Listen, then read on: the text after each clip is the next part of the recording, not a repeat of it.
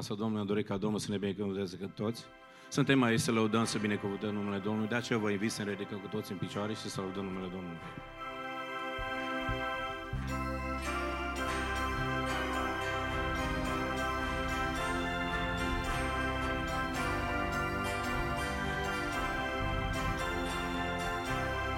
Am venit aici cu toți, în numele Lui să-L preamărim.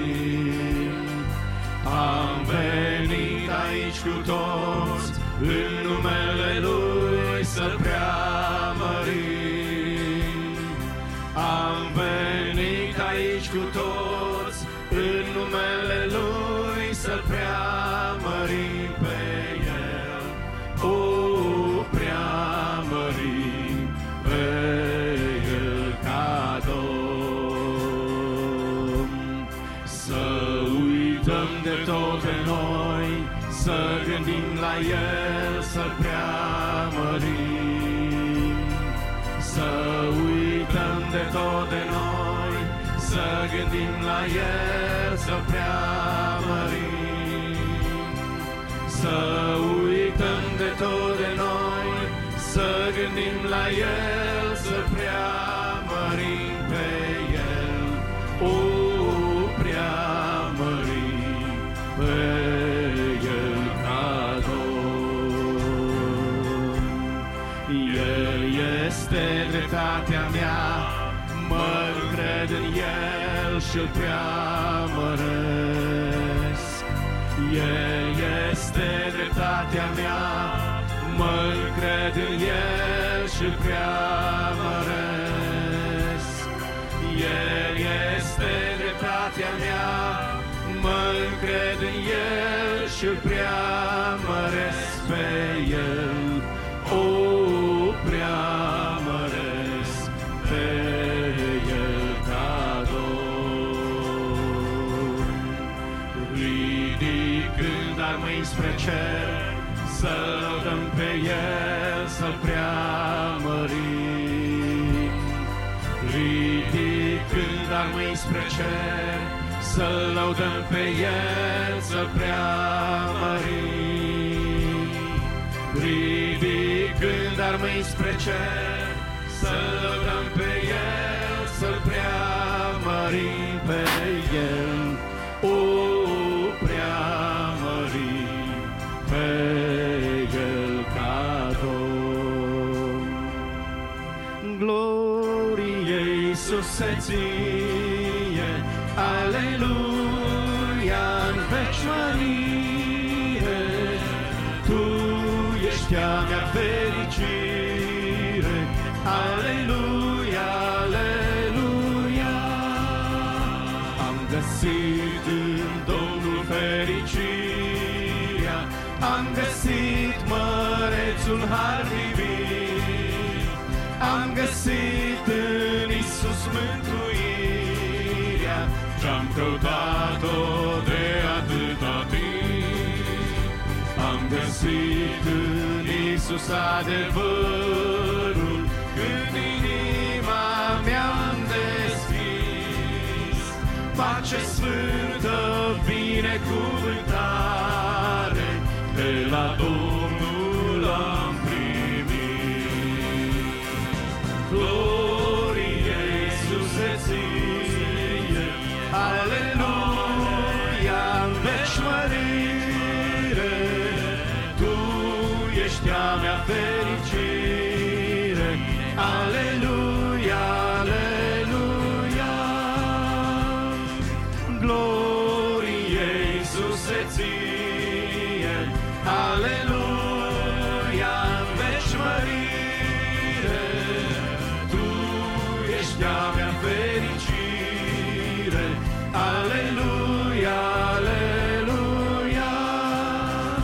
Când furtuna vine peste mare și când vânturile grele bat, spune-mi, Doamne, cum să pot eu oare marea vieții s-o scăpa?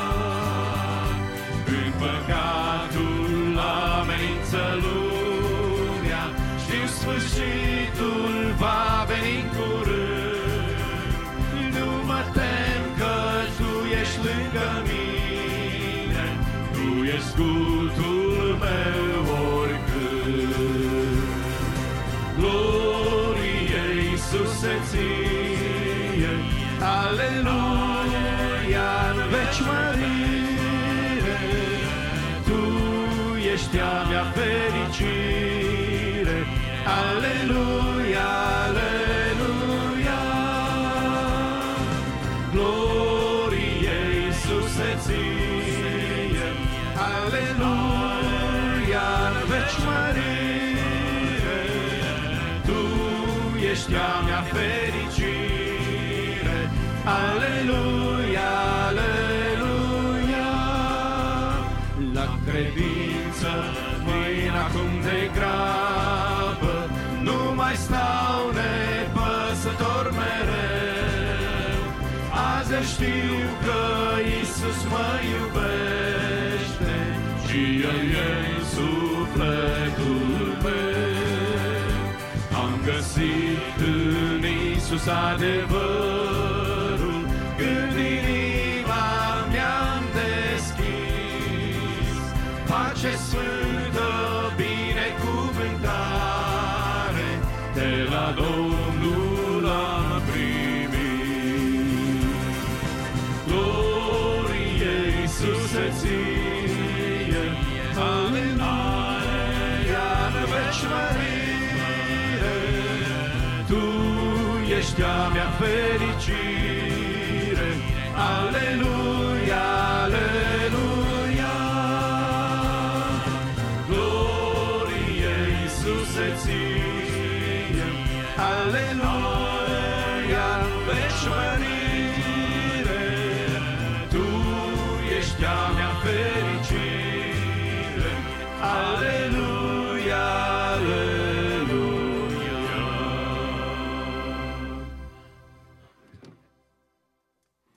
Să cerem ajutorul Domnului pentru începutul acestei seri. Doamne, stăm înaintea feței Tale, Doamne Iisuse, și îți mulțumim că ne-ai binecuvântat până aici. Îți mulțumim că am ajuns să ne vedem fețele unii altora, Doamne, prin dragostea Ta și prin iubirea Ta, Doamne. Dorim ca harul Tău să se reversă în seara aceasta peste cei ce vor vorbi din cuvântul Tău, Doamne, și să-i întărești. Dorim, Doamne, să ne asculți rugăciunile în seara aceasta, Doamne Iisuse. Te laudă sufletul meu și Te binecuvintează pentru tot, Doamne. Întărește fiecare persoană care a intrat aici, Doamne. Și cerem, Doamne, binecuvântarea Ta peste fiecare în parte. Îți mulțumim în numele Domnului Iisus Hristos. Amin. Vă rugăm să vă așezați puțin. Cred că frații vor fi mai îngăduitori cu mine, nu voi depăși de 5-10 minute.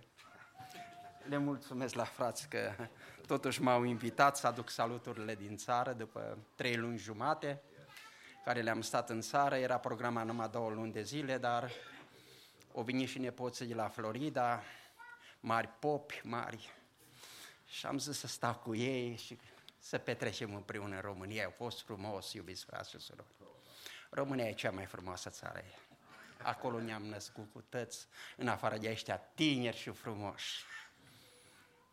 Dar e plăcut. M-am gândit, Doamne, ori e tot așa, ori m-a credința așa acolo, ca și aici. Și niște surori mai în vârstă și cu niște frați mai în vârstă au zis într-o seară, frate, nu ne duci cu mașina la un cerc de rugăciuni. Fraților, într-o cameră închesuiți 70 de persoane, o căldură de aia de vreo 95 a fost afară, nu condition, nu nimic.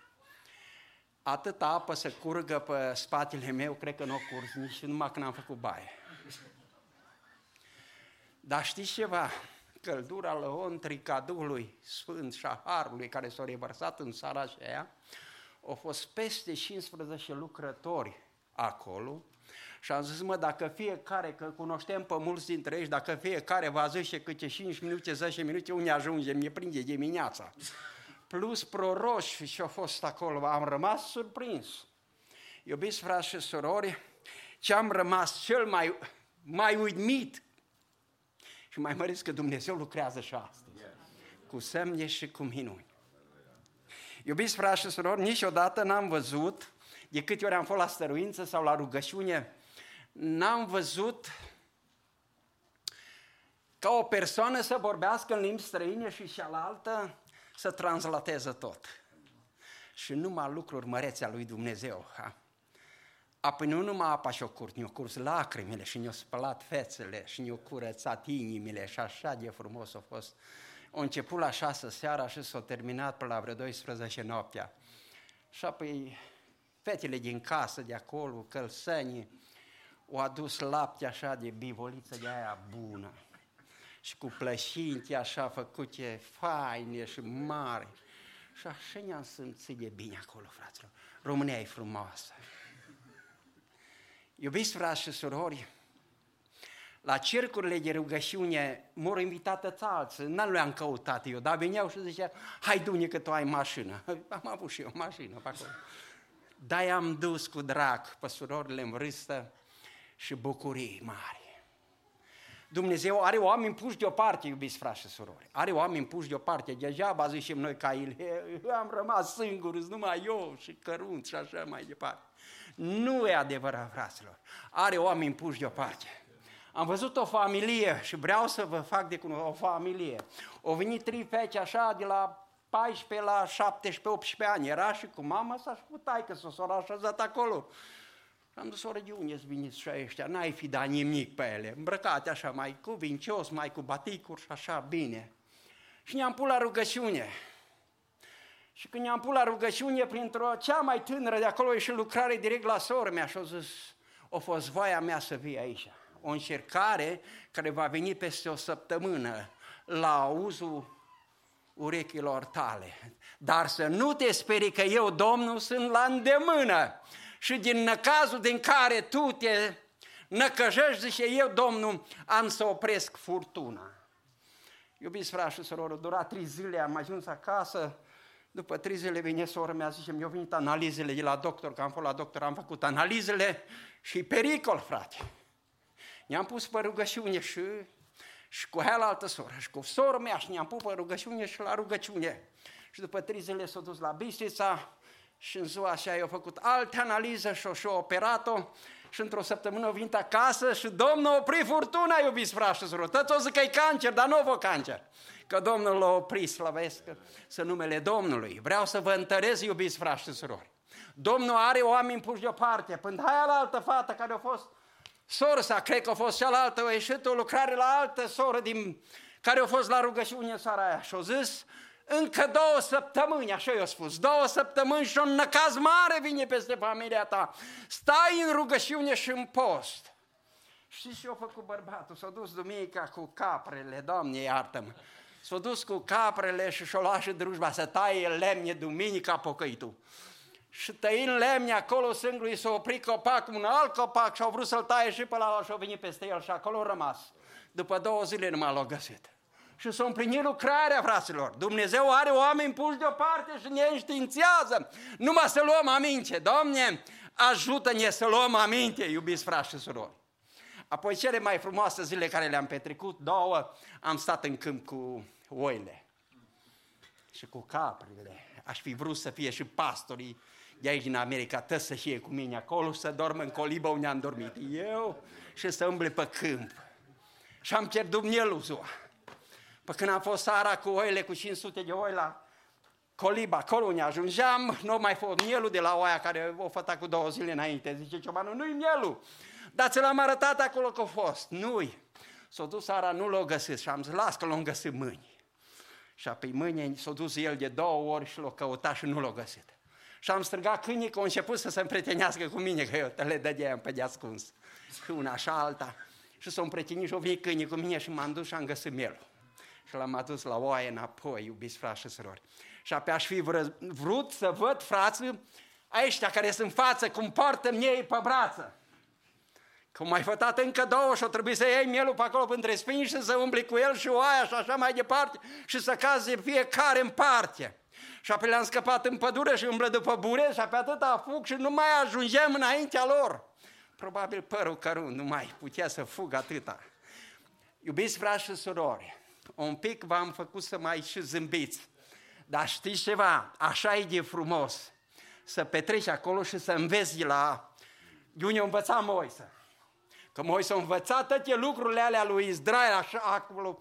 Atâtea le-a învățat al lui egipteni, atâtea le-a învățat și le-a tocit și le-a făcut și și-a pus toate hainele frumoase, dar acolo nu a învățat smerenia. Și pe smerenia și unii au ajuns acolo la oi și pe acolo au început să se smerească până și-o dat și încălțămintele jos din picioare și apoi au văzut că pe ce loc stă și cu cine stă de vorbă.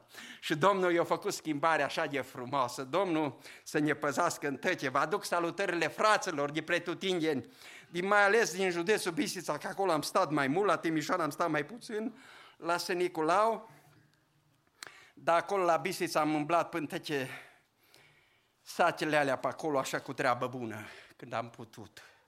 Am fost la prietenii ei, la St. George Băi. Vreau să le aduc salutările de la frați de acolo. M-am bucurat, o biserică, peste 400 și ceva de persoane acolo, frumoase. Știi cum a fost? O noapte, o seară întunecată. Când a fulgerat odată afară, că s-a pornit ploaia după nu știu câtă secetă, deodată s-au oprit și stațiile și tăte și paji, eu eram aici în față și am zis, frați, nu vă speriați că e numai începutul. E numai început. Am rămas fără curent, am rămas fără tăte, dar după vreo 10 minute eu venit înapoi. Îs numai începuturile, iubiți frați și surori. Dar noi să rămânem credincioși. Yes. Salutul de la biserica de la Dobric. Acolo am participat, au fost 3 zile, 3 sări așa de frumoase și zile de rugăciune, de cântări, de predici, de tot. S-au sărbătorit 90 de ani de când a venit cultul penticostal acolo pe la Dobric, prima dată. Am numărat în 2 sări la rând 650 de persoane într-o comună. M-am minunat, așa de frumos, așa de bun frați, au venit din toată Europa, toată spumă au venit acasă, să se bucure acasă. Și m-am mirat din Dobric, acolo peste 15-16 lucrători, pe vremea când eram noi, nu reușeau să pună un conducător de biserică acolo. Și acum au venit lucrători din Europa, de peste tot, din Franța și din Spania și din alte părți, așa de frumos a fost și plăcut de iubiți frați și surori. Domnul are oameni și îi pune deoparte pentru împărăție. Noi să ne pregătim, iubiți frați. Salutul de la frații de la Dobric, salutări sfinte și de la Poieni și de pretutine de pe unde am umblat. Harul și pacea Domnului Iisus să vă binecuvinteze. Mă bucur din suflet că v-am văzut din nou și Dumnezeu mi-a făcut parte să ajung din nou în America, în sânul copiilor și a familiei și a bisericii din Sacramento. Tare mi-a fost drag să ajung aici. Nu știu de ce, cred că îndrăgesc mai mult pe frați și pe surori aici, parcă mă leagă mai mult. Și copilul ăsta care unde stau, am sosit aseară, o zis, tată, rămâi aici. Dar el nu mă lasă că trebuie să facă și-o cumpărat o casă, m-a pus la lucru când am ajuns a doua zi deja, doar fundații, sapă, hârleț în mână și așa mai departe, e foarte greu. Nu mai ține, eu nu știu ce e asta. Calul care trage zice că e obișnuit și apoi tot în el dă țiganul cu zbiciul, săracul. Domnul să vă binecuvinteze în tăche, iertați-mă. Și acum am un verset așa mai tare pentru dumneavoastră, se spune, din Faptele Apostolilor, spune așa de frumos din capitolul 17, zice că Dumnezeu nu ține seama de vremurile de neștiință și poruncește acum tuturor oamenilor de pretutindeni ce să facă? Doamne, ajută-ne! Ori mai încape pocăința la aia pocăiți. Ce ziceți? Eu zic că încape. Cât de multă. Doamne, ajută-ne să începem de astăzi. Iubiți frați și surori, asta e o poruncă. Nu-i de glumit. Trebuie să ne pocăim. Ca să ajungi la cele cuvincioase și la cele ce s-au pregătit, trebuie să ne dăm silințele și să ne pocăim. Ori de ce trebuie să ne pocăim? Că spune mai în jos, în versetul 31, pentru că a rânduit o zi în care va judeca lumea după dreptate, prin omul pe care l-a rânduit, pentru aceasta și despre care a dat tuturor oamenilor dovadă negădăită prin faptul că l-a înviat din morți, adică pe Domnul nostru Iisus Hristos. El va judeca lumea, iubiți frați și surori. Ca să nu ajungem la judecată, trebuie să ne pocăim de astăzi. Haideți să ne ridicăm în picioare și acum în rugăciunea care o facem, să venim înaintea Domnului și să cerem să ne mai dea pocăință. Adică să ne dea putere ca să ne schimbăm, iubiți frați și surori, în mai bine de astăzi înainte. În fapte mai vrednice de astăzi înainte. În lucruri mai frumoase. Să umblăm după lucrurile neprihănirii, iubiți frați și surori. După faptele frumoase să umblăm. De astăzi înainte, nu după faptele firii. Și firea să se zdrobească în noi. Domnul să ne ajute, să intrăm la rugăciune cu toată biserica. Să o aducem pe sora Chiriac în rugăciune, iubiți frați și surori. Și să ne doară pentru această persoană. Ca și pentru noi înșine să ne rugăm. Și să aducem pe toți cei bolnavi, pe toți cei în probleme, iubiți frați și surori, să-i aducem în rugăciunea asta și să cerem ca Domnul să ne îmbrace cu credință și cu pocăință de astăzi înainte. Domnul să vă binecuvinteze. Amin.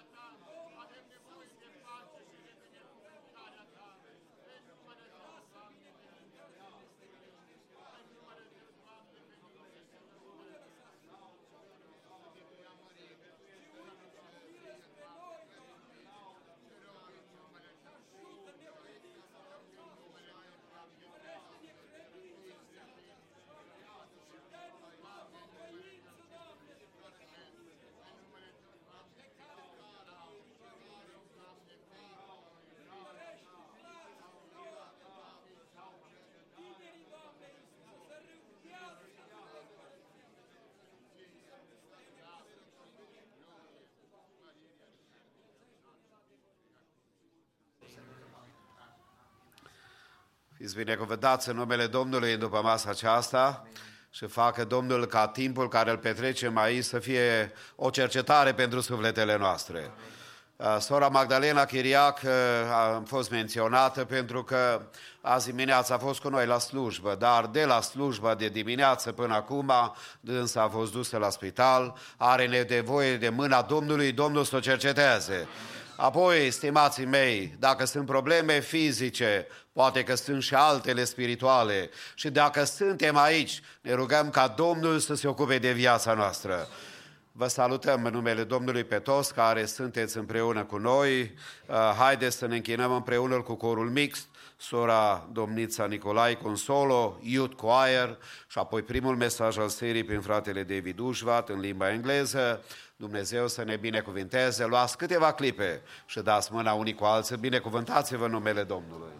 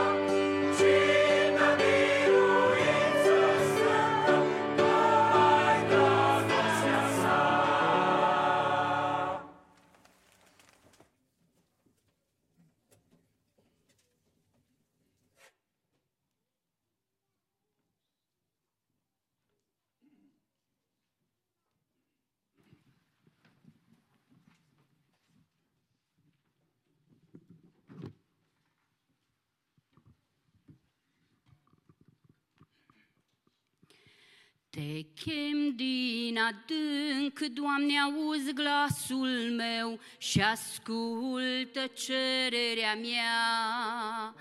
Dacă Tu ai păstra ale noastre greșeli, oare cine ar mai sta în fața Ta? Doar la Tine iertare ca să fii de temut. Te slăvesc, Domnul meu, pururea.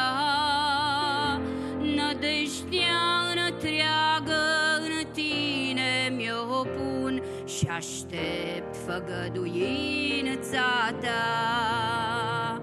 Doar la Tine iertare ca să fii de temut.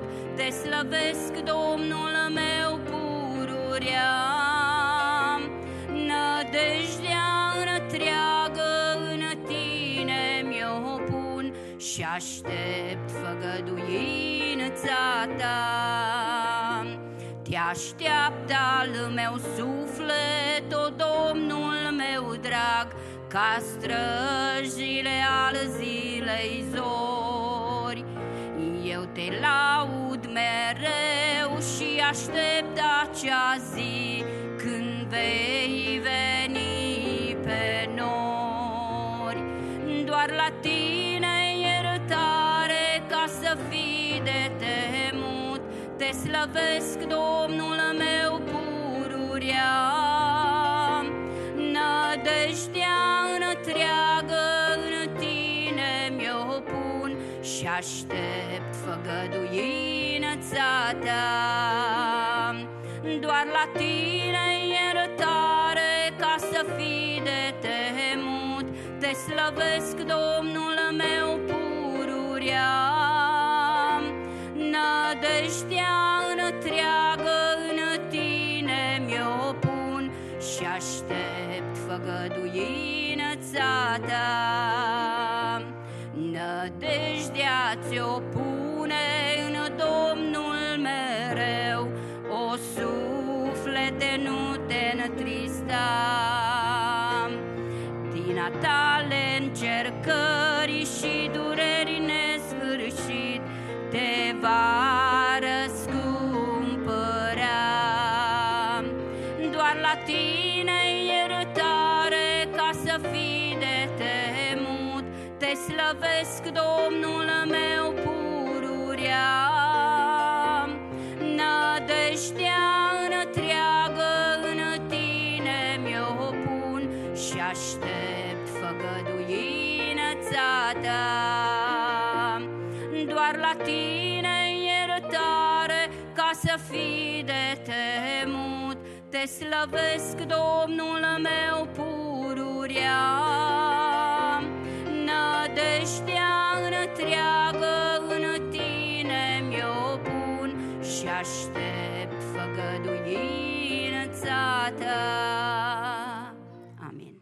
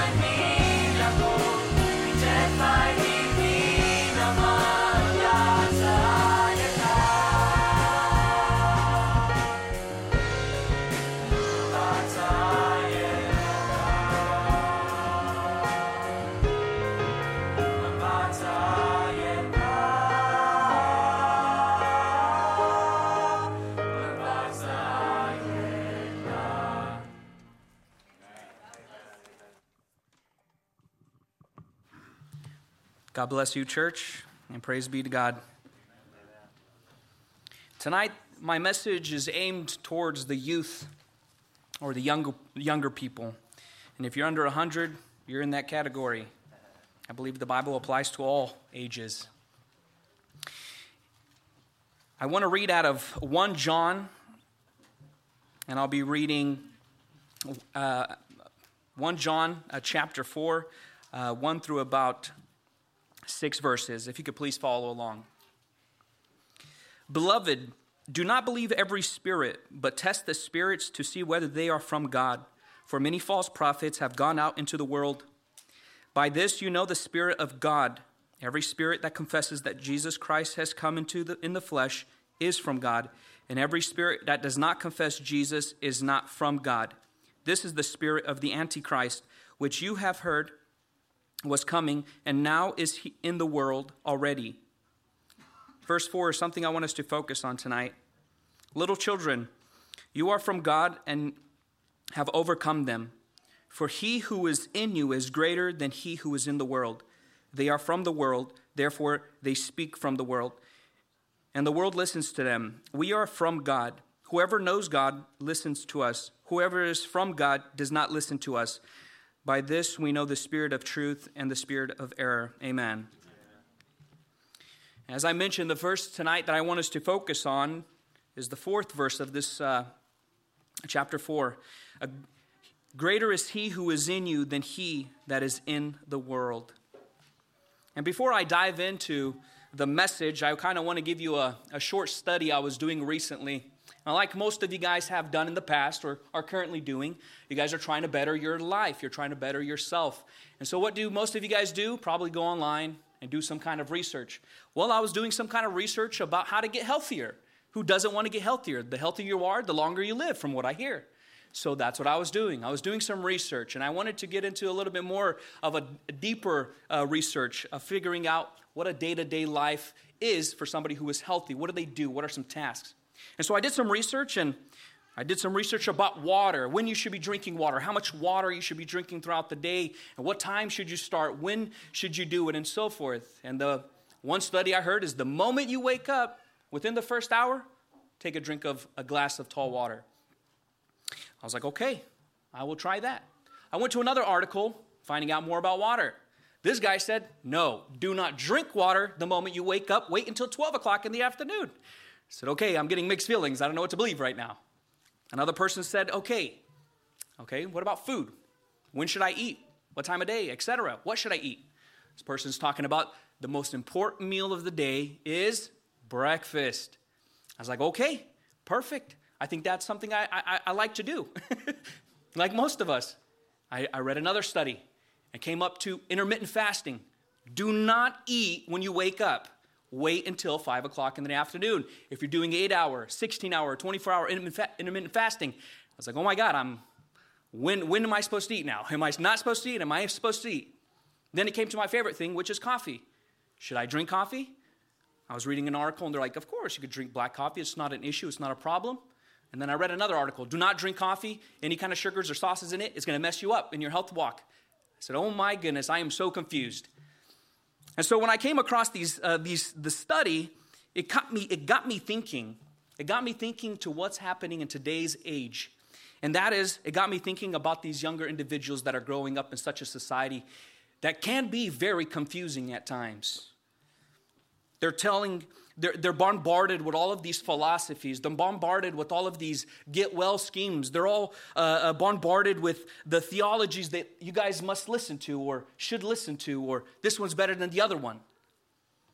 And I'm thinking, my goodness, there are a lot of things nowadays that are just bombarding our youth. But thankfully, we know who we are because we have an identity in Christ. And as young people are growing up, you guys who just given your life to Christ, you guys know who you guys are in Christ. We are children of God. We belong to Him. But something will happen along your growth in your walk with Christ is that there is a specific calling in your life. Which brings me to my title, Be the Person God Wants You to Be. And the reason why I say this is because, as the Bible states, we're all part of the body of Christ, yet somebody's the arm, somebody's the leg, somebody's the head, and so forth. We all have a specific role. You guys all have a specific talent. You guys all have a specific, unique desire to do a certain thing, to have a calling. You guys are all part of the body of Christ. That's our identity. But tonight, I hope that you search your specific identity in your walk with Christ. And so, God has different desires for each person, but tonight I hope that you strive to be what God wants you to be in this world and not what the world wants you to be. Amen. I thought tonight would be a good way to share these some simple, practical ideas for you young people of what to do today, starting today. And what are some things that you can do? Just basic things. Think what God wants you to think, see what God wants you to see, hear what God wants you to hear, do what God wants you to do, say what God wants you to say, and go to where God wants you to go is some of the topics I want to mention tonight. Which brings me to my first point.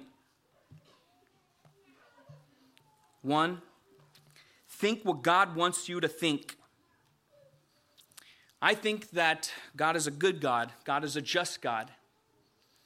And throughout the day, what I've realized is that if I think positively, my day goes quite well. I think of great things. I think of how better I can get, how I can walk better in my walk with Christ. And I have found that thinking positively definitely changes your day in your walk with Christ and searching your identity. I also found out, unfortunately through personal trials and error, that when you think negatively, when you are stressed, when you're bothered with so many things of this world, did you know that you can actually become ill by just having negative thoughts and being constantly stressed out? Did you guys know that? So it's very important that in our walk with Christ, we think positively. I also found out, maybe through my personal walk, but I might believe this. This is my opinion. I believe that happier people live longer. Something to do is think what God wants you to think. Replace your negative thoughts with positive thinking. God, I believe in your faith. God, I'm optimistic on what great things you're going to do in my life. God, I want to get better. I believe that you will use me. You would guide me. You'll direct me. Think what God wants you to think. Philippians 4:8 states, finally, brothers, whatever is true, whatever is honorable, whatever is just, whatever is pure, whatever is lovely, whatever is commendable, if there is any excellent, if there is anything worthy of praise, think of these things. What you have learned and received and heard and seen in me, practice these things, and the God of peace will be with you. Amen.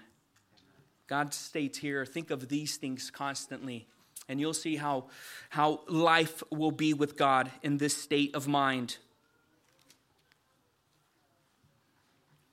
My second point is see what God wants you to see. See the good in others. Sometimes overlooking somebody's fault or stumble is quite important because God has a purpose for every single heart and every single soul. And I could only imagine if God looks at them with hope, with desire to bettering their lives, don't you think we should as well? I think that seeing other people's fault is not the most important thing, but seeing who they are. 1 Peter 4:8 states, above all, keep loving one another earnestly, since love covers a multitude of sin. Look for ways to help others. If you ever see somebody who's lonely, maybe they're going through something. I can only imagine God would be like, hey, I need to go help that guy. Hey, I want to go see what's going on in his life.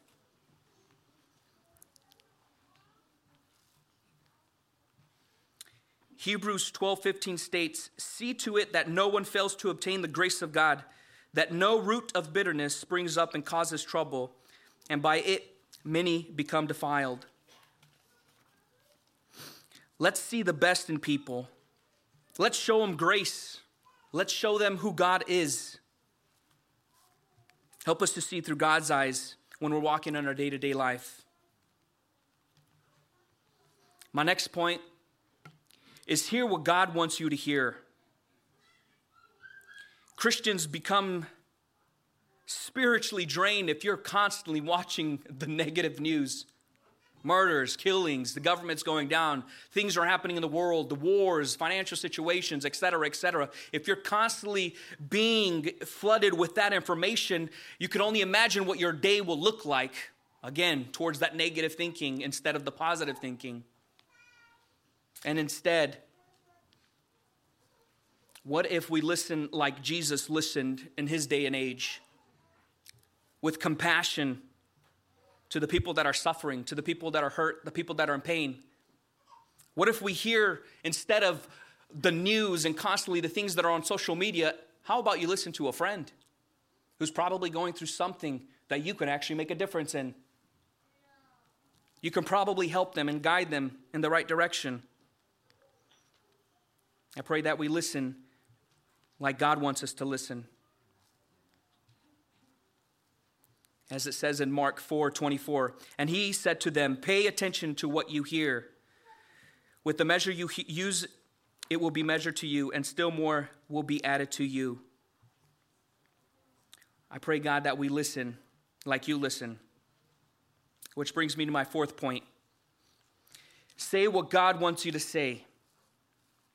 I don't know about you, but there are moments in life where, sure, there's correction, sure, there's rebukes, sure, there's certain things that need to happen for hopefully the betterment of somebody's walk. But as a Christian, I hope that there is no negative thing that's coming out of your mouth, no gossip that's coming out of your mouth, no negative words that are coming out of your mouth. Because I believe as Christians, we should not have that in our conversations. If all you are is a negative person, guess what's going to happen? Nobody's going to ever want to be around you. He's always complaining. He's always complaining about something else. He's always complaining about this and that. This is not going well. That's not going well. This is not going well. And if you're constantly that negative person and you call yourself a Christian, I don't know if anybody else wants to be called a Christian if all you do is say negative things. Did you know that you could probably be the only Jesus in somebody's ear?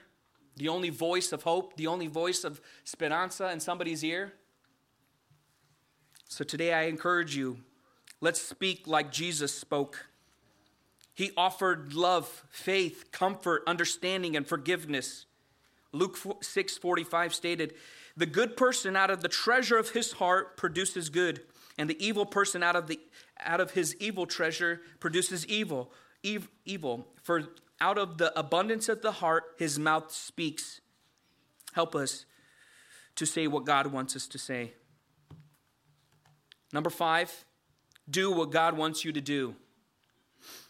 Many people sometimes have their own busy and selfish pursuits.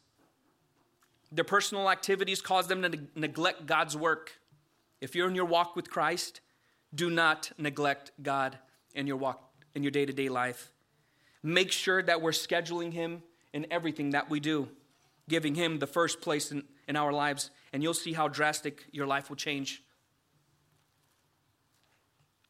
Be involved in meaningful tasks and pursuits. Do what God wants you to do. I love this little wristlet that I grew up carrying on my wrist in school, and it was the WWJD, What Would Jesus Do? And I always carried that around because I wanted to know, God, would you do this in this situation? God, would you say this in this situation? God, would I be doing this? Would you be doing this? And if not, then I shouldn't be doing that. Side note, I always wanted to figure out what was the backwards way of doing it. You know, WWJD is what would Jesus do, but the other way it's devil just won't win. I read it forward and backwards. Side note for the little ones. What would Jesus do? Is a good thing to have on your mind constantly. And my 5th point and final point, in your walk with Christ, trying to figure out who you are as an individual, where do you fit, what do you do? And as I mentioned, doing all of these things so far is guiding you to be who you are called to be. And my final point is go where God wants you to go. It's kind of funny that despite the gas prices increase, people are still moving. People are still traveling. People are still going to work. I feel like this planet is on wheels. It's just going. And unfortunately, some of them are following their selfish pursuits. If you're in your walk with Christ, He has different goals. He has different desires for you. Go where God wants you to go. A perfect example is, as a Christian, you should go to God, period. Let me give you an even more specific answer. You should be going to the house of worship here instead of other places that you should not be. You should go to people's homes and witness to them. Growing up, I would see my parents go to the elderly of the church. We would travel. We would bring cakes. We would bring desserts. And we would just bless them, not with the food mainly, even though it was good, but with your presence. Hey, man, I care for you. I care that you exist. I care that you are a brother in Christ. God wants us to pursue these things in our walk with Him. John 15:16 states, "You did not choose me, but I chose you and appointed you that you should go and bear fruit, and that your fruit should abide, so that whatever you ask the Father in my name, He will give it to you." Amen. See, God offers to direct us in the right places and to the right people in our day-to-day life. So today I ask you, ask Him where He wants you to go. Isaiah 48:17 states, "Thus says the Lord, your Redeemer, the Holy One of Israel, I am the Lord your God, who teaches you to profit, who leads you in the way you should go." Amen for that. And in conclusion, as I mentioned, be the person God wants you to be. You are individually, uniquely made. We're all children of God. Thank God for that. And God has given us all an identity in Him. But He's also guiding you to have your own identity in the body of Christ. And thank God we have the Word of God and the truth of God to be able to direct us and guide us in who God wants us to be. Greater is He who is in the world than greater is He who is in you than he that is in the world. If you have God in you, anything is possible. And to conclude again, a reminder, think what God wants you to think. Think positively throughout your day. If you're constantly thinking negative, I can guarantee you're going to bring about an illness. But think what God wants you to think. Have Him on your mind daily. And be encouraged by that God still lives, He breathes, He's alive, and He's wanting the best for us. See what God wants you to see. There's so many things that we can look at, but I pray that we look at what God wants us to see. 3, hear what God wants us to hear. There's so much garbage on the news today. How about lending an ear to somebody who is in need of help, who's in need of guidance? I guarantee that will make a pretty big impact. Say what God wants you to say. I think that's quite important because I believe words have power and meaning. So today I hope that we use our words wisely. Number 5, do what God wants you to do. And number 6, go where God wants you to go. I pray that God blesses us, guides us, and matures us in our walk with Christ. God bless you, youth. Amen.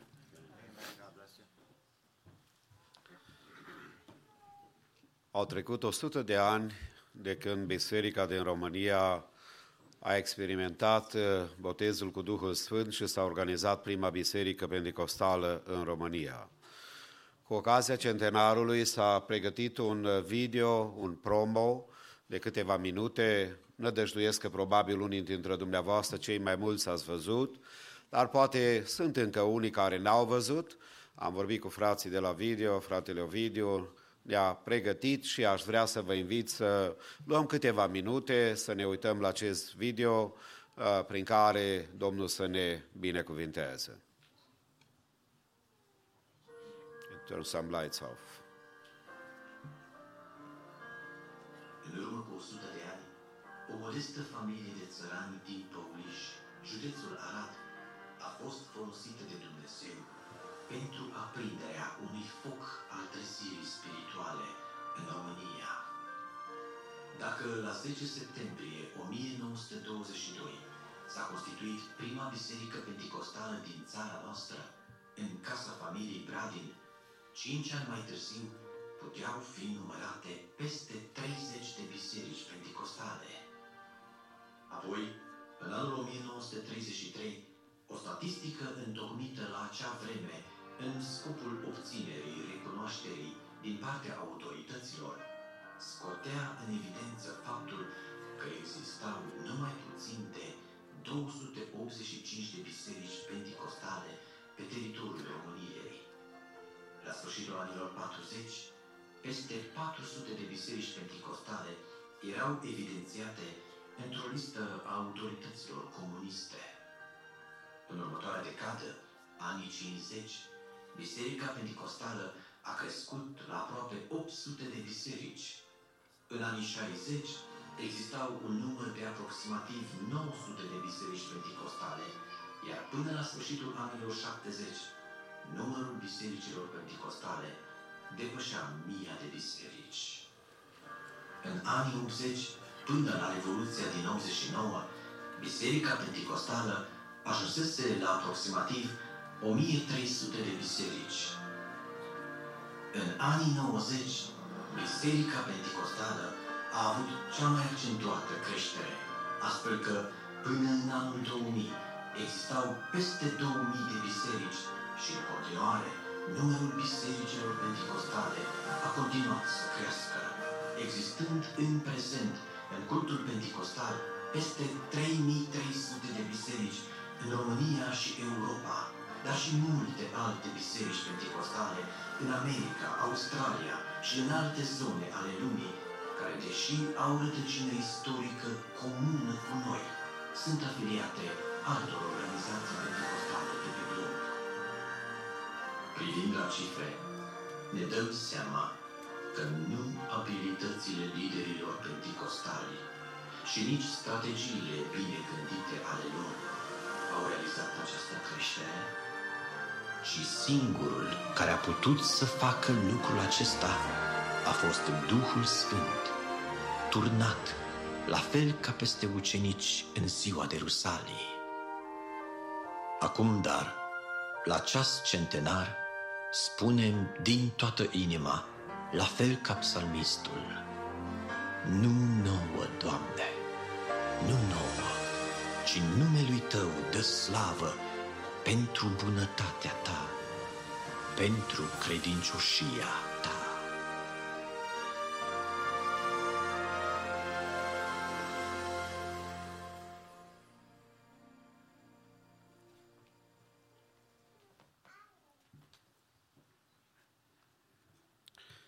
Zicem și noi, lăudați să fie Domnul. Domnul a purtat de grijă în mod deosebit bisericii pentecostale din România, care a avut un impact asupra vieții mele. Eu m-am născut în familie de credincioși pentecostali, pentru că părinții mei, la vremea potrivită, s-au întâlnit cu Domnul și au schimbat viața și l-au slujit până la sfârșitul vieții lor. Cei mai mulți dintre noi care suntem născuți aici, din România, avem toată mulțumirea față de bunătatea lui Dumnezeu, de călăuzirea Domnului, și în afară de Rusia, am înțeles, cei mai mulți credincioși penticostali în Europa sunt în România. Cea mai mare biserică penticostală din Irlanda este de limbă română. Cele mai multe biserici care au flacăra Duhului Sfânt și care se adună în numele Domnului, cum este în în Austria, unde am avut parte să fiu câțiva ani de zile în viața mea, când și împreună cu mai mulți frați lucrători și familii, cea mai dinamică biserică, am putea să spunem că sunt bisericile românești. Sunt probabil peste 50 de biserici, dacă nu mai multe, numai în Viena sunt undeva aproape 10, cu mii și mii de oameni, frați și surori, care vorbesc limba noastră. Oriunde Domnul ne-a trimis, ne rugăm ca Dumnezeu să ne binecuvinteze. Că vom vorbi limba română și în următoarea 1000 de ani, asta nu știu. Dar știu un lucru, că rădăcinile sunt foarte importante. Am primit din partea Domnului, prin națiunea noastră, prin țara noastră, această binecuvântare de a cunoaște Evanghelia. Domnul să ne ajute să o menținem așa cum am primit-o, așa cum e scrisă. Și Dumnezeu să binecuvinteze România și Domnul să binecuvinteze toți credincioșii pentecostali din diaspora, oriunde s-ar afla ei. Amin. Câteva anunțuri pentru biserică. În primul rând vreau să salut familia Căta, Cuscru Dani, fratele este pastor în biserica Victorii. Mă bucur că a răspuns invitației să fie cu noi în după masa aceasta. Doresc ca Domnul să-l binecuvinteze. Cu sora Nori, sigur. Apoi mă bucur de fratele Grigorie că ne-a adus salutul. Am așteptat cu drag să vină acasă să-i vedem zâmbetul. Și ne-am bucurat că mâncarea din România e tot bună. Și că Domnul va purta de grijă, Domnul să vă binecuvinteze. Vă mulțumim pentru saluturile care ne-ați adus. Dumnezeu să vă binecuvinteze. Miercuri seara, următoarea întâlnire a bisericii, și cred că ați observat că avem a bumper now. Când veniți cu viteză, pregătiți-vă să vă reparați mașina. Dacă conduceți cu viteză în parcare. Vreau să vă spun că mâine se va finaliza și restul lucrării, a fost prima fază, dar va arăta puțin mai altfel parcarea. Mulțumim celor care s-au ocupat și s-au organizat treaba aceasta. Apoi, întâlnirea bisericii de peste săptămână, miercuri seara de la ora 7, paralel sunt repetițiile corului de copii și a corului de tineret. Biserica, noi ne întâlnim aici în sanctuar, iar la încheierea slujbei, la ora 8:30, departamentul de muzică are următoarea întâlnire. Ne pregătim pentru sfârșitul lunii, de azi în 2 săptămâni, cu ajutorul Domnului, fratele păstor Busuioc, care vine din Australia, un frate care cred că l-am întâlnit în perioada când eram în Austria, e programat să vină să ne viziteze, ne rugăm ca Domnul să ne binecuvinteze. Dar pentru perioada 26-30 septembrie, asta este ultima săptămână a lunii septembrie, vom avea o săptămână în care, de pe acum vă anunț că aș vrea să vă invit să stăm înaintea Domnului în post și în rugăciune, pentru că începând cu 3 octombrie, următoarea lună vom începe stăruință, rugăciune, o săptămână de apropiere de Domnul. Ce ziceți, fraților? Avem nevoie să ne apropiem de Domnul. De aceea vreau să ne pregătim pentru aceasta, vreau să stăm înaintea lui Dumnezeu și doresc ca Domnul să ne binecuvinteze. În timp ce vom cânta Domnului dintr-o cântare, ne vom închina cu darurile noastre de bunăvoie, iar după colectă, corul mixt și youth choir va lăuda numele Domnului.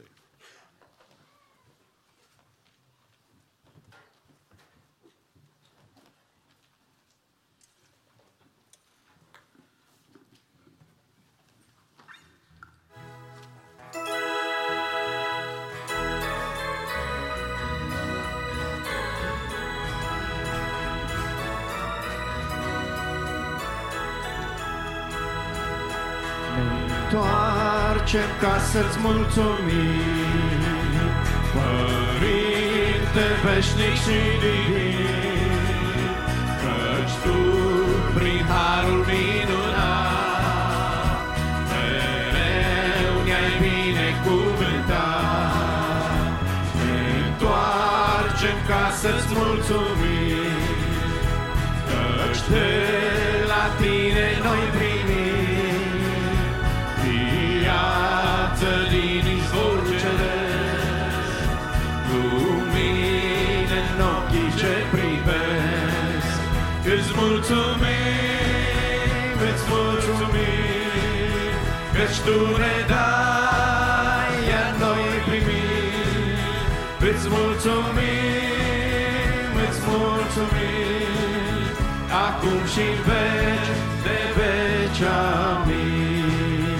Îți mulțumim, îți mulțumim, căci Tu ne dai, iar noi primim. Îți mulțumim, îți mulțumim, acum și veci de veci. Amin. Ne întoarcem ca să-ți mulțumim, cu mic, cu mare noi venim.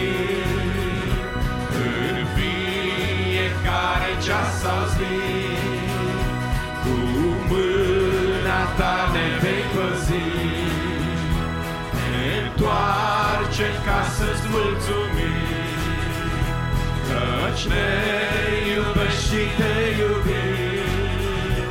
Tu singur, Doamne, ne poți da ce lumea întreagă n-ar putea. Îți mulțumim, îți mulțumim, căci Tu ne dai, iar noi primim.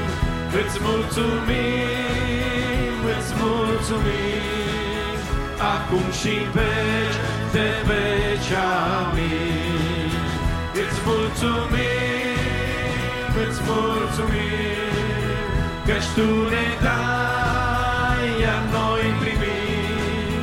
Îți mulțumim, îți mulțumim, acum și în veci de veci, amin.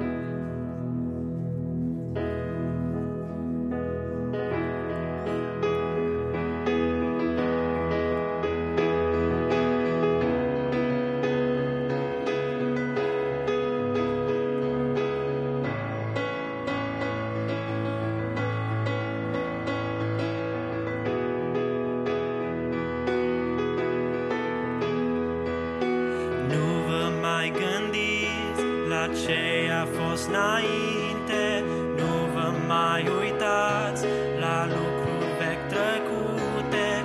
Iată, eu voi face lucruri noi.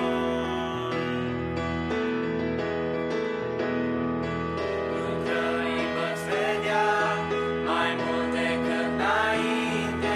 Am lucruri ce să fac și-ți gata să se întâmple. Iată, eu voi face lucruri noi. Voi face un drum chiar prin pustie, în locuri uscate va curge apă vie. Iată, eu voi face lucruri noi.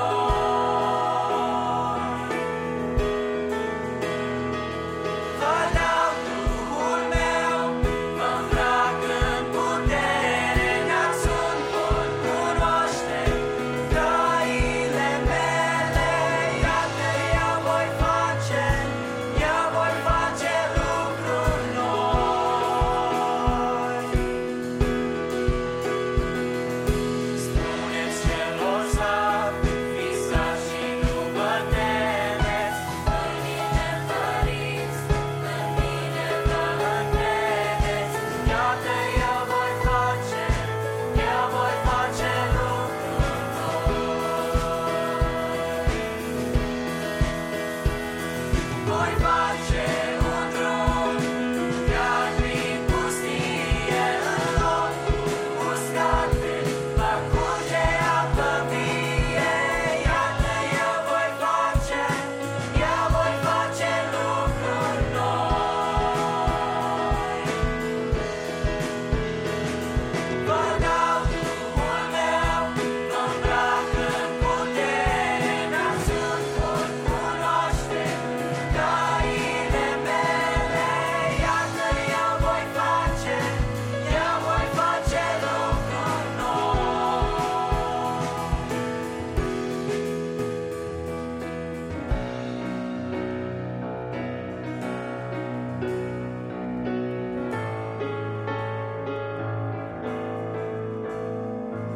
Atunci chiopii vor sări,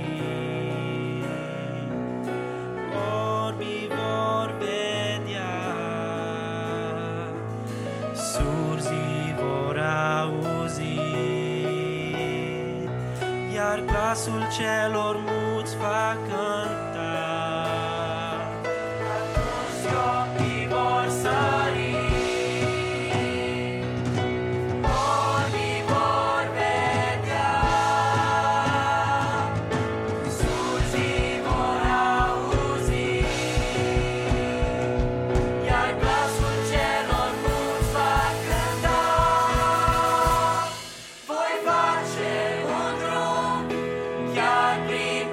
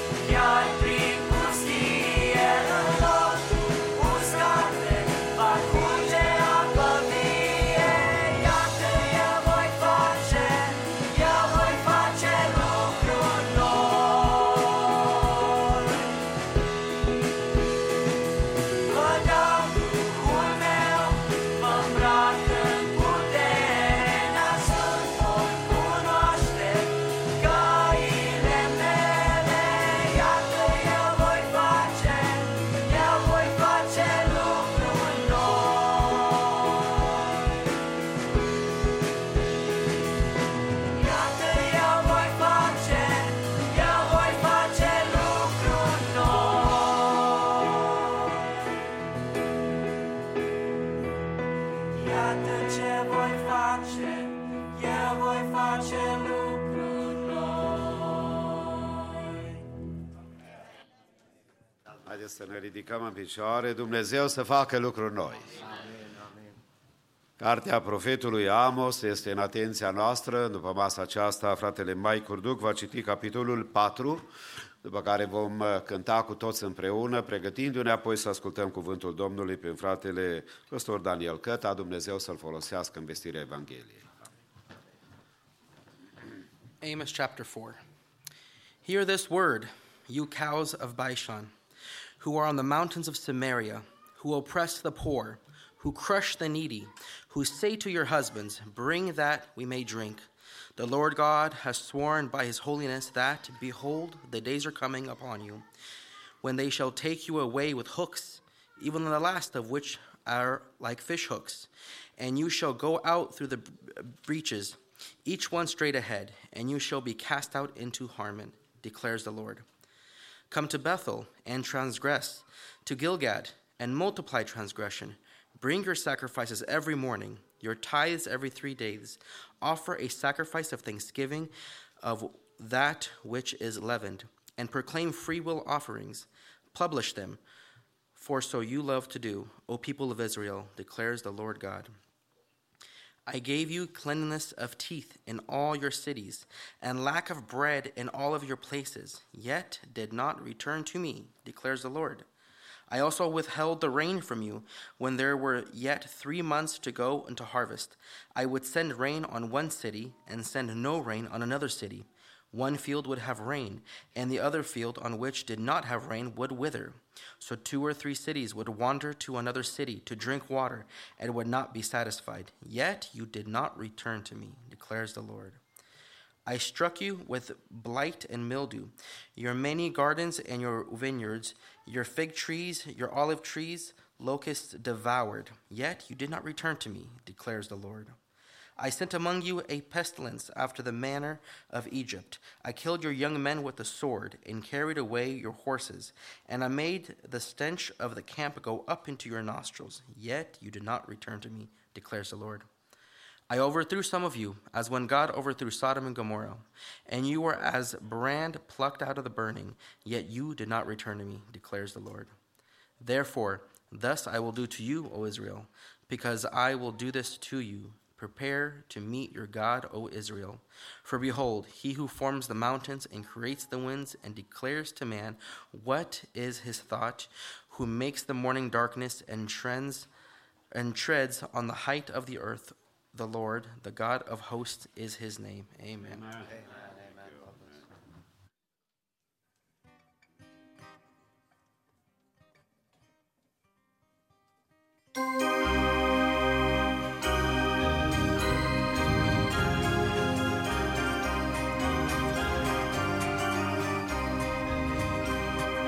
În umblarea mea prin lume, prin ispitele haine, peste tot, Iisuse, Doamne, numai harul Tău mă ține. Numai harul, Doamne, numai harul mă păstrează neîncetat. El mă face, El mă ține, credincios cu adevărat. Numai harul, Doamne, numai harul mă păstrează neîncetat. El mă face, El mă ține, credincios cu adevărat. Pe cărarea curăției și în lupta spre mai bine, chiar de sunt rănit pe cale, numai harul Tău mă ține. Numai harul, Doamne, numai harul mă păstrează neîncetat. El mă face, El mă ține, credincios cu adevărat. Numai harul, păstrează neîncetat. El mă face, El mă ține, credincios cu adevărat. Oricine ascultă cuvântul, să împlinesc cum se cuvine. Fără cu totul stă împotrivă, numai harul tău mă ține. Numai harul, Doamne, numai harul mă păstrează neîncetat. El mă face, El mă ține, credincios cu adevărat. Numai harul, Doamne, numai harul mă păstrează neîncetat. El mă face, El mă ține, credincios cu adevărat. Ori și când și în orice stare, Doamne, îndrăznesc la Tine. Și-n durere și încercare, numai harul Tău mă ține. Numai harul, Doamne, numai harul mă păstrează neîncetat. El mă face, El mă ține, credincios cu adevărat. Numai harul, Doamne, numai harul mă păstrează neîncetat. El mă face, El mă ține, credincios cu adevărat. Acel ce va birui, acel ce va birui, îi voi da să mănânce din pomul vieții, din raiul lui Dumnezeu. Îi voi da să mănânce din pomul vieții, din raiul lui Dumnezeu. Întoarce-te la dragostea din tâi, întoarce-te, o până când amâi. Întoarce-te la ceea ce ai pierdut, iubirea ta, iubire din trecut. Acel ce va birui, acel ce va birui, îi voi da să mănânce din pomul vieții, din raiul lui Dumnezeu. Îi voi da să mănânce din pomul vieții, din raiul lui Dumnezeu. Întoarce-te, o nu mai sta pe loc, adu-ți aminte de-al iubirii foc. Pentru Domnul tu te-ai ostenit, în dragostea din tâi când l-ai primit. Acel ce va birui, acel ce va birui, îi voi da să mănânce din pomul vieții, din raiul lui Dumnezeu. Îi voi da să mănânce din pomul vieții, din raiul lui Dumnezeu. Întoarce-te, căci dacă nu să știi, iubirea sfântă te va părăsi și va lua înapoi tot ce ți-a dat, și sfeșnicul din loc va fi mutat. Acel ce va birui, acel ce va birui, îi voi da să mănânce din pomul vieții, vieții din raiul lui Dumnezeu. Îi voi da să mănânce din pomul vieții din raiul lui Dumnezeu.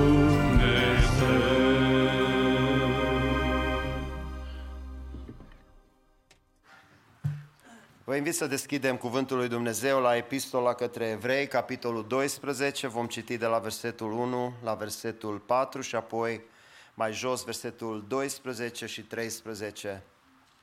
Haideți să dăm respect Cuvântului lui Dumnezeu, așa cum îl găsim scris. Și noi, dar, fiindcă suntem înconjurați cu un nor așa de mare de martori, să dăm la o parte orice piedică și păcatul care ne înfășoară așa de lesne și să alergăm cu stăruință în alergarea care ne stă înainte. Să ne uităm țintă la căpetenia și desăvârșirea credinței noastre, adică la Isus, care pentru bucuria care era pusă înainte a suferit crucea, a disprețuit rușinea și șade la dreapta scaunului de domnia lui Dumnezeu. Uitați-vă dar cu luarea minte la Cel ce a suferit din partea păcătoșilor, o împotrivire așa de mare față de sine, pentru ca nu cumva să vă pierdeți inima și să cădeți de oboseală în sufletele voastre. Versetul 12 și 13. Întăriți-vă dar mâinile obosite și genunchii slăbănogiți, croiți cărări drepte cu picioarele voastre, pentru ca cel ce șchiopătează să nu se abată din cale, ci mai degrabă să fie vindecat. Amin. Vă invit respectos să ocupați locurile. Întotdeauna este o bucurie pentru mine când sunt invitat la biserica dumneavoastră. Ne cunoaștem cu majoritatea, frați lucrători cu care am colaborat și colaborăm, prieteni, rudenii, prieteni vechi, care unora, mulți dintre noi, spuneam băieților lui Ade aici, zic, voi știți că eu cu tatăl vostru ne cunoaștem de peste 30 de ani, când eram tineri, încă necăsătoriți. Și eu i-am spus, no, we didn't know that.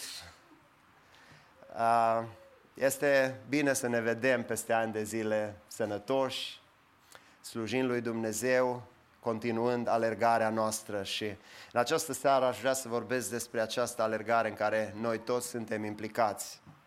Cuvântul Domnului vorbește așa de frumos, dacă întoarcem câteva pagini la Epistola către Filipeni, Apostolul Pavel vorbește despre o alergare și în capitolul 3, în versetul 14, el spune: alerg spre țintă pentru premiul chemării cerești a lui Dumnezeu în Hristos Iisus. Iată, deci există o alergare pentru fiecare dintre noi, o alergare individuală și Dumnezeu a pus pe inima mea acest îndemn de încurajare pentru noi. Încă în urmă cu câteva luni de zile, 3-4 luni de zile, Dumnezeu mi-a vorbit prin acest mesaj și am predicat în biserica noastră. Începând de la textul acesta am ajuns la vreo 4 seriale în care am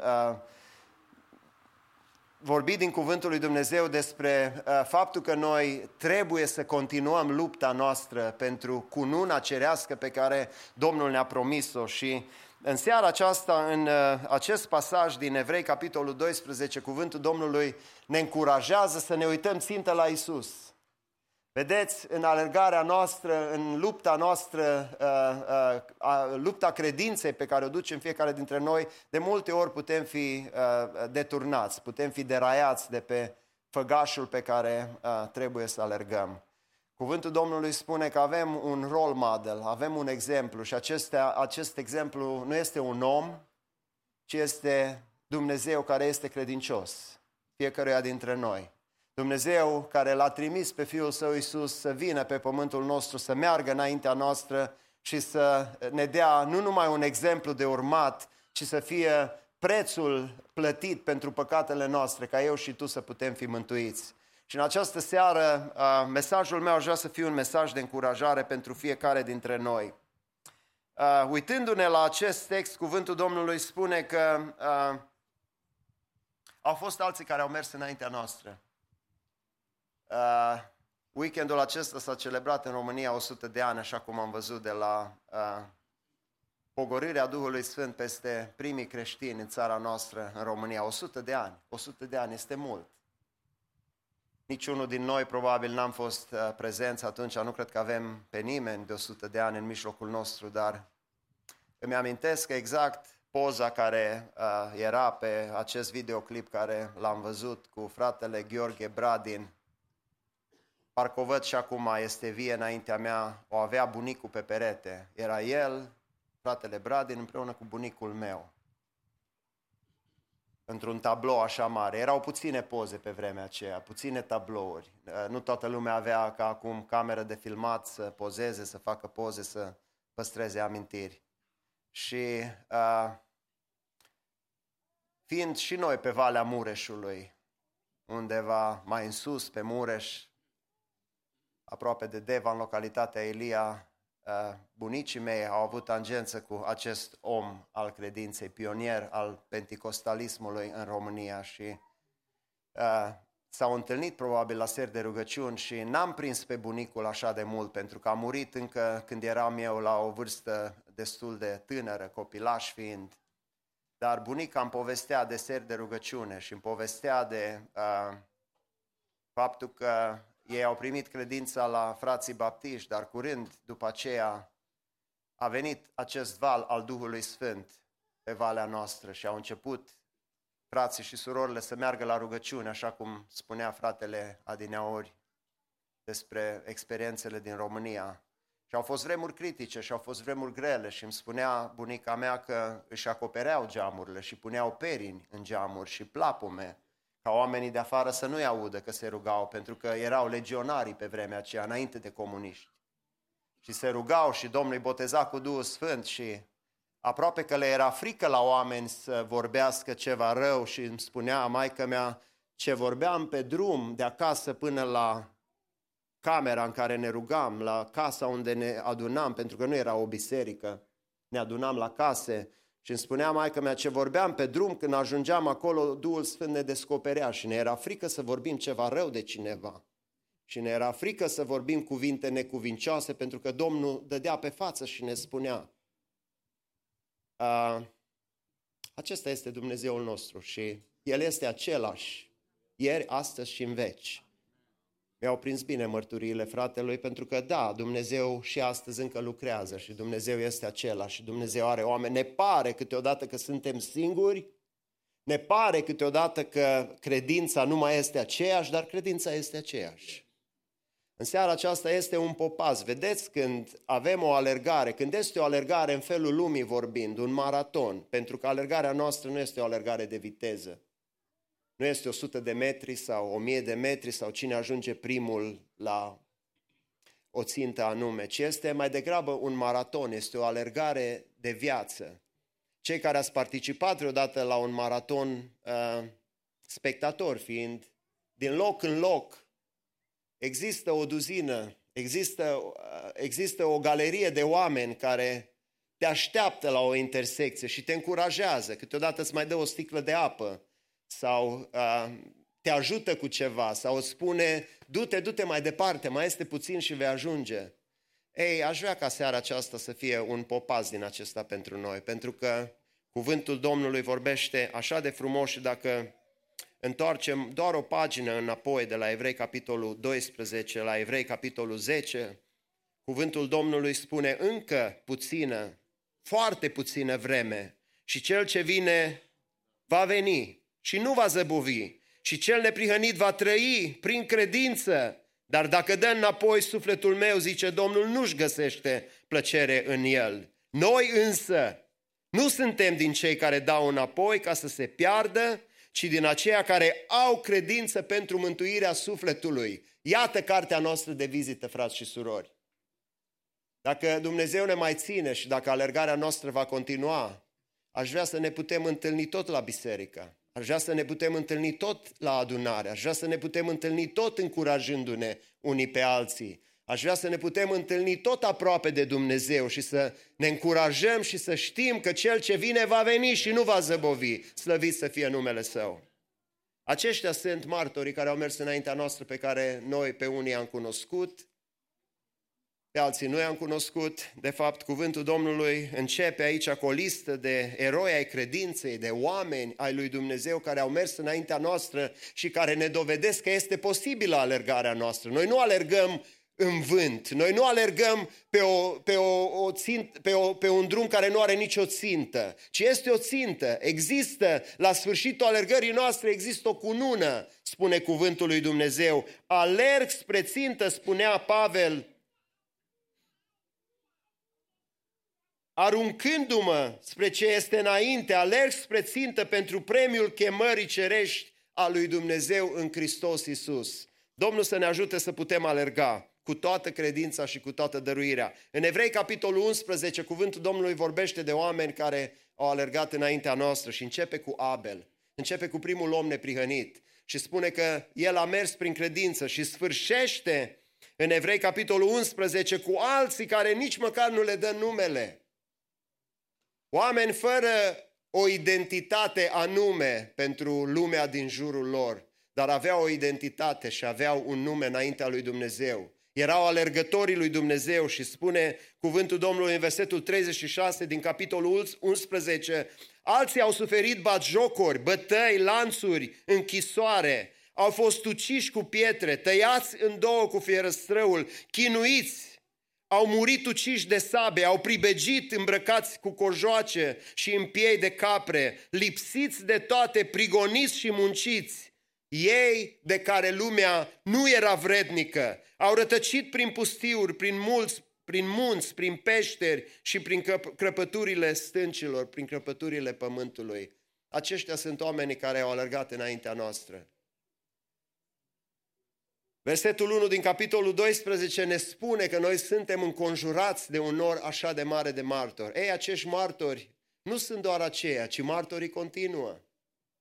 Dacă aceștia au fost în primul secol, a venit secolul al doilea și secolul al treilea și încă un centenar și încă un centenar și oameni înaintea noastră au alergat și sunt oameni care aleargă chiar în zilele noastre, pe care noi nu-i știm și nu-i cunoaștem. Nu toți au prilejul să fie într-o biserică, să stea la aer condiționat, în liniște, în pace, nederanjați de nimeni, în această seară să asculte Evanghelia și să fie încurajați. Unii sunt chiar așa cum spune cuvântul lui Dumnezeu în alte locuri, prigoniți, alergați.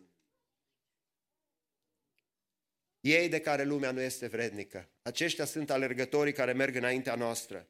În această seară, norul acesta de martori ne învață pe noi niște lucruri încurajatoare, aș putea să spun eu. Și spune cuvântul Domnului, suntem înconjurați cu un nor așa de mare de martori. Datorită acestui fapt, noi trebuie să facem ceva. Și în primul rând spune să dăm la o parte orice piedică. Sunt așa de multe obstacole înaintea noastră.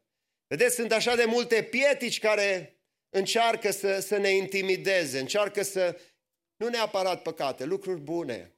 În această seară aș vrea să ne luăm puțin timp să ne gândim la viețile noastre personale. Care sunt lucrurile care ne împiedică să alergăm cu adevărat? Pentru că este o alergare. Alergarea nu întotdeauna este ușoară, nu este întotdeauna plăcută. La faze suntem obosiți, la faze avem nevoie de un sprijin, avem nevoie de un cuvânt bun, avem nevoie de un cuvânt de încurajare. Gândește-te în această seară care sunt piedicile care stau înaintea ta. Poate un al doilea job care l-ai, te încurcă să vii la biserică, îți fură timpul și nu poți citi cuvântul lui Dumnezeu și te găsești descurajat, poate prea preocupat cu problemele de familie, cu problemele din jurul tău, poate influențat de criticile altora. Sunt așa de multe piedici care pot să fie în viețile noastre. Cuvântul Domnului spune să le dăm la o parte, să dăm la o parte orice piedică. Gândește-te în această dupămasă care sunt piedicile care pot să fie puse înaintea ta. Obstacole, greutăți dacă vreți. Vedeți, un alergător care alergă la un maraton încearcă să fie cât mai liber. Încearcă să dea jos tot ce poate de pe el. Încălțămintea care o poartă trebuie să fie foarte ușoară, ca să nu-l incomodeze, să nu fie greoaie. Îmbrăcămintea trebuie să fie foarte sumară. Nu merge îmbrăcat chiar dacă este frig afară, cu cojoc pe el, nu? Va merge îmbrăcat cât mai sumar. Nu își va lua centura cu iPad, cu telefon, cu căștile pe urechi. Nu, va merge să fie cât mai ușor, să poată alerga, să poată rezista în alergarea aceasta. La fel și noi, frați și surori. Sunt obstacole care îngreuiază înaintarea noastră. Haideți în această seară, pentru câteva minute, să ne gândim fiecare în dreptul nostru. Să le putem identifica, să vedem care sunt și să le dăm la o parte. Alergarea aceasta este posibilă, este de câștigat. Dumnezeu nu ne-a chemat la o alergare care nu o putem duce, care nu o putem sfârși, ci ne-a chemat la o alergare la care putem să sfârșim această alergare și o putem sfârși cu bine, o putem sfârși câștigând. Tot în Filipeni, de unde am citit, Pavel ne vorbește despre acest premiu al alergării. Și iată ce spune el mai departe, spune: alerg ca să ajung cu orice chip, dacă voi putea, la învierea din morți, nu ca și când am câștigat premiul, în versetul 12, sau că am ajuns de săvârșit, dar alerg înainte, căutând să-L apuc, întrucât și eu am fost apucat de Hristos Iisus.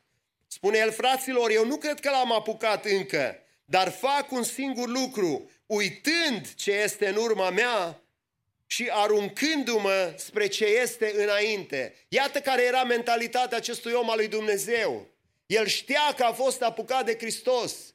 Mai sus, în același capitol, el vorbește de faptul că a considerat toate celelalte lucruri care le-a avut înainte ca un gunoi, pentru ca să-L câștige pe Hristos. Pentru el, premiul alergării era Hristos.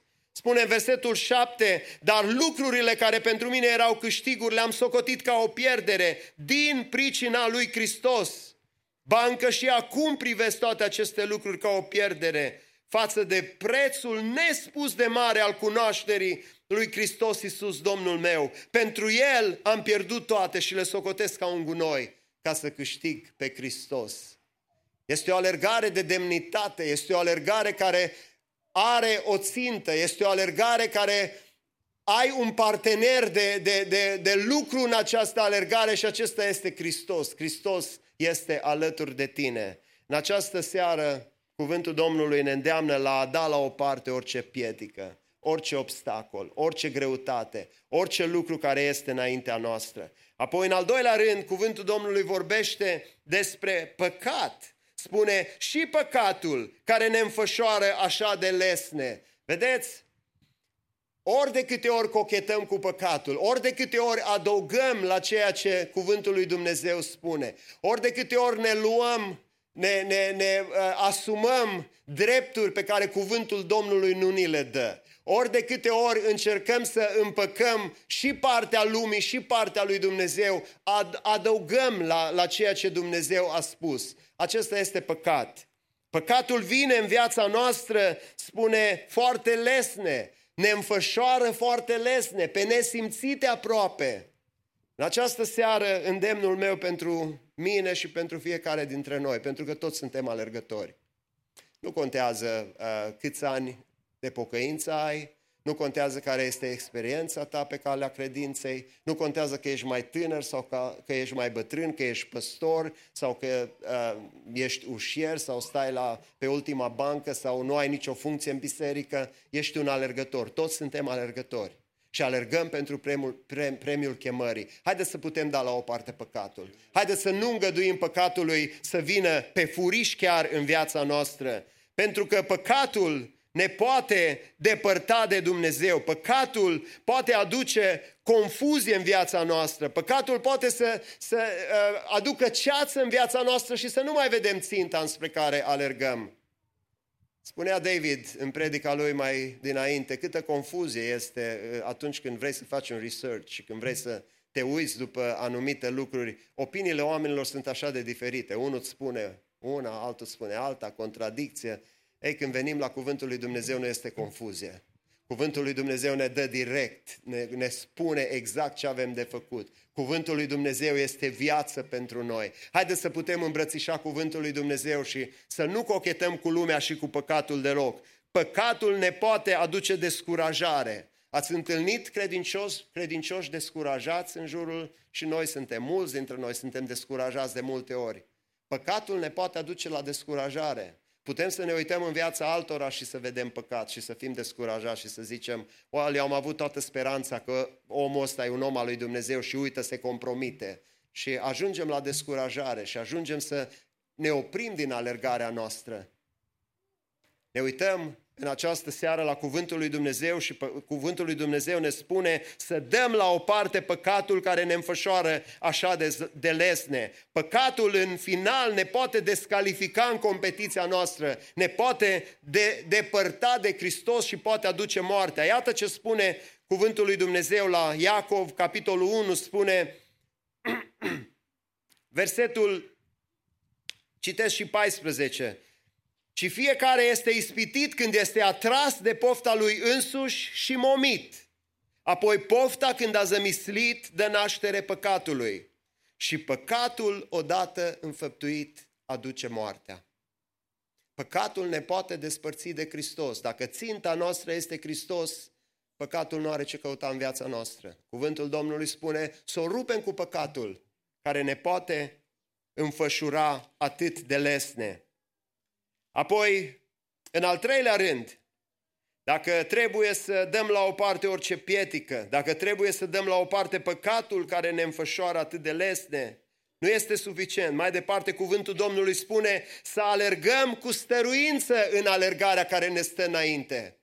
Vedeți, alergarea noastră nu poate să fie pasivă, liniștită, ci trebuie să punem un efort, trebuie să depunem perseverență, determinare. Trebuie să depunem stăruință în alergarea noastră. Nu putem alerga oricum. Trebuie să alergăm cu toată inima noastră. Trebuie să facem tot efortul care îl putem face pentru ca să putem căpăta premiul alergării noastre. În alergarea care ne stă înainte, spune cuvântul lui Dumnezeu. 2 Petru, capitolul 1, versetul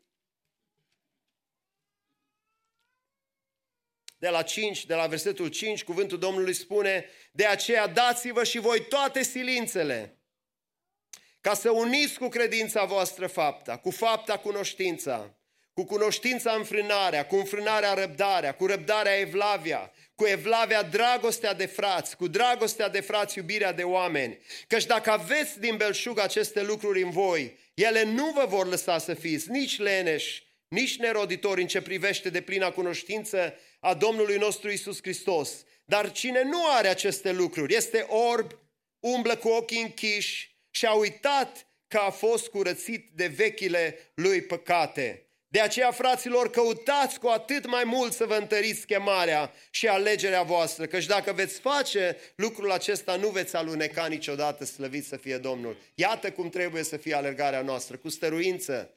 Trebuie împreună cu credința să punem fapta, apoi mai departe cunoștința, înfrânarea, tot acest lanț. Este o alergare cu scop, este o alergare cu stăruință. Domnul să ne ajute să putem face lucrul acesta.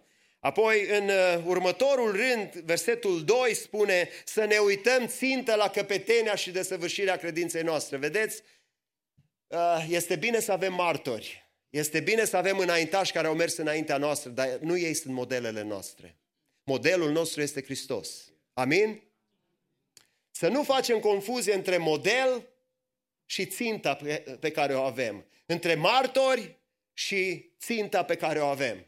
Este bine să avem martori, este bine să știm că au mers alții înaintea noastră, este bine să știm că alții au învins, este bine să știm că alții au ajuns la țintă și ne-au trasat o cale pe care trebuie să mergem. Dar întotdeauna modelul nostru este Iisus Hristos. Cuvântul Domnului spune să ne uităm țintă la El. Care este oare modelul pe care Iisus ni l-a lăsat? Iată ce spune cuvântul lui Dumnezeu. El, pentru bucuria care era pusă înainte, a făcut două lucruri. A suferit crucea în primul rând și în al doilea rând a disprețuit rușinea. Vedeți? Iisus a suferit crucea. Este o suferință pe calea credinței, frați și surori, de care nu se mai vorbește așa mult în zilele noastre. Cui i-ar place să mai sufere? Toate ni se par venite așa, care ni se dau din belșug le primim, dar ce lucrurile care trebuie să le luăm cu puțină suferință, cu puțin sacrificiu, parcă stăm departe de ele. Nu vreau să sufăr. Tot în acest capitol, cuvântul Domnului spune, în versetul 7, suferiți pedeapsa. Dumnezeu se poartă cu noi ca cu niște fii. Este o suferință în alergarea aceasta. Și cuvântul Domnului spune, uitați-vă țintă la Iisus pentru că El a suferit. Ce a suferit El? Crucea. A suferit rușinea pentru noi de asemenea. Mai putem vorbi astăzi de rușine? Ne mai poate rușina cineva astăzi în numele lui Iisus? Sau îi răspundem imediat înapoi? Dacă cineva vine și ne spune, ei, ești credincios, am auzit eu de voi, pocăiți ăștia care... Și tot mai mult parcă se strânge șurubul și în țara aceasta. Nu ați observat în ultimul timp cum ni se dau nume, noi suntem cei care oprim bunul mers al societății, noi avem regulile noastre, noi în loc să mergem înainte dăm înapoi, noi încă credem că există un Dumnezeu care judecă lumea, noi încă credem în valorile familiei, noi încă credem în cuvântul lui Dumnezeu care nu s-a schimbat și șurubul începe să se strângă. Suntem noi gata de suferință? Suntem noi gata de suferință? Alergarea aceasta la un moment dat s-ar putea să treacă și prin suferință. Domnul să ne ajute să ne putem uita țintă la Iisus. În Isaia, capitolul 53, cuvântul Domnului ne vorbește despre Iisus cum a suferit. Spune că a fost apăsat, spune că a fost batjocorit, spune că... și mai departe un verset spune, haideți să-l citim, spune că pentru bucuria care era pusă înainte, adică pentru mine și pentru tine le-a suferit toate acestea și pentru el suferința n-a fost atât de grea ca să nu o poată suferi. Spune că a fost disprețuit, părăsit de oameni, obișnuit cu suferința, spune în versetul 3, era atât de disprețuit încât îți întorceai fața de la el. Și spune versetul 10, spune, Domnul a găsit cu cale să-l zdrobească prin suferință, dar după ce își va da viața ca jertfă pentru păcat, va vedea o sămânță de urmași, va trăi multe zile și lucrarea Domnului va propăși în mâinile lui. Versetul 11, va vedea rodul muncii sufletului lui și se va înviora. Cine este rodul sufletului, rodul muncii lui, rodul muncii sufletului lui Iisus Hristos? Eu și tu, frate și soră. El va vedea o seminție de urmași, iată-ne, după 2000 de ani, iată rodul suferințelor lui Iisus Hristos. Este numele meu scris acolo, este numele tău scris acolo. Suntem noi credincioșii care suntem determinați să mergem în alergarea aceasta până la sfârșit. Și pentru această bucurie, el a fost gata să sufere disprețul, rușinea, spune cuvântul lui Dumnezeu. Mai departe ne uităm țintă la Iisus care a suferit crucea și a disprețuit rușinea. Pentru el rușinea n-a fost de mare preț, da, voi fi rușinat. Era Fiul lui Dumnezeu. Era cel mai mare care putea, spune cuvântul Domnului în Evrei, că prin el au fost făcute toate lucrurile. În capitolul 1. Și totuși el a fost scuipat și a fost rușinat de oameni pe vremea aceea. Și a suferit această rușine și a disprețuit-o și a spus, nu, prețul este mai mare pentru ceea ce voi obține. Eu și tu suntem prețul lui. Noi am fost mai valoroși decât rușinea. Suntem noi gata să ne asumăm din nou puțină rușine în secolul 21 prin faptul că suntem copii ai lui Iisus Hristos? Prin faptul că ținem încă la adevăr, prin faptul că încă avem valorile lui Iisus Hristos în viața noastră, prin cuvântul lui Dumnezeu? Mă rog ca Domnul să ne ajute. Iisus este modelul nostru și în această vreme noi privim la Iisus. El a suferit crucea și a disprețuit rușinea. Apostolul Pavel spune în Romani 1:16, căci mie nu mi-e rușine de Evanghelia lui Hristos, fiindcă ea este puterea lui Dumnezeu pentru mântuirea fiecăruia care crede. Avem noi curajul încă să purtăm Evanghelia lui Iisus cu noi în această vreme, în secolul 21? Putem încă să suferim pentru faptul că suntem creștini și copii ai lui Dumnezeu? Domnul să ne întărească, Domnul să ne încurajeze în alergarea care ne stă înainte. Domnul să ne ajute să putem să mergem în această alergare cu toată puterea. Și cuvântul Domnului în ultimele 2 versete care le-am citit în această dupămasă spune: întăriți-vă, dar mâinile obosite. Se poate să obosim. Se poate să obosim. Aduceți aminte că Moise, când a fost obosit pe vârful muntelui și s-a rugat, au fost 2 oameni acolo care au ținut mâinile lui sus până când bătălia a fost câștigată. Caută-ți un frate, caută-ți un sprijin, caută-ți, adună-ți familia în jurul tău și lasă ca mâinile tale să stea ridicate. Întărește-ți mâinile în această vreme și genunchii slăbănogiți. Domnul să ne ajute să putem sta plecați pe genunchi înaintea Domnului. Frați și surori, avem așa de mare bătălie înaintea noastră. Familiile noastre sunt în pericol, copiii noștri sunt în pericol. Biserica lui Iisus Hristos este în pericol. Suntem noi gata în această vreme să putem lupta cea bună a credinței, să ne putem sfârși alergarea în ziua aceea când Domnul ne va chema să putem primi cununa de slavă, cununa gloriei. Biserica Maranata, haideți să putem lega orice legătură, să putem strânge rândurile ca și copii ai lui Dumnezeu. Nu contează unde ne adunăm, nu contează că noi suntem Victorii și voi sunteți Maranata și mai este un Emanuel și mai este o altă biserică în Sacramento. Suntem alergători în aceeași alergare. Și mă rog ca Domnul să ne încurajeze. Croiți cărări drepte, spune cuvântul Domnului, cu picioarele voastre, pentru ca cel ce șchiopătează să nu se abată din cale, ci mai degrabă să fie vindecat. Calea pe care noi o lăsăm în urma noastră, urmele pașilor noștri trebuie să fie urme drepte. Vor veni copiii noștri după noi, își vor aminti oare de noi că ne-au găsit rugându-ne în dormitor, pe genunchi și cu mâinile noastre ridicate? Ce își vor aminti despre noi? Eu mă amintesc, cum vă spuneam la început, despre bunicii mei, despre părinții mei. Lucruri care mi le-au povestit, multe lucruri care le-am văzut și eu.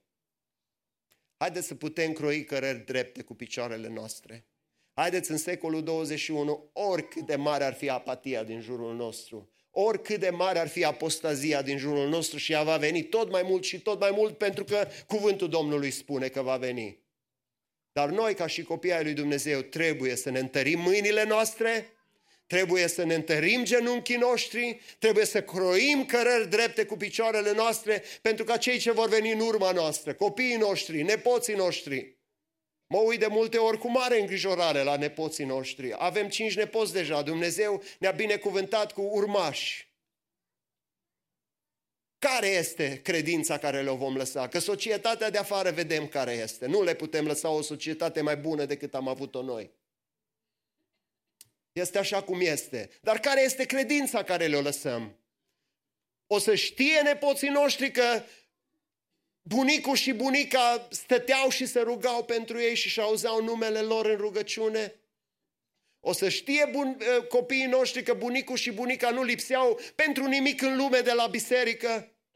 Când era duminică dimineața sau duminică seara sau miercuri seara sau joi seara, erau prezenți acolo și se rugau? Care o să fie impresia care le-o lăsăm? Domnul să ne ajute. Nu este o mustrare, este o încurajare pentru noi. Pentru că trebuie să dăm mai departe, predăm ștafeta la o altă generație, așa cum se cuvine, așa cum am primit-o de la înaintașii noștri. Și la urmă să putem fi biruitori. Convenția care a trecut, titlul acestei convenții a fost Biruitorii. Suntem noi oare biruitori în Iisus Hristos? Domnul să ne ajute.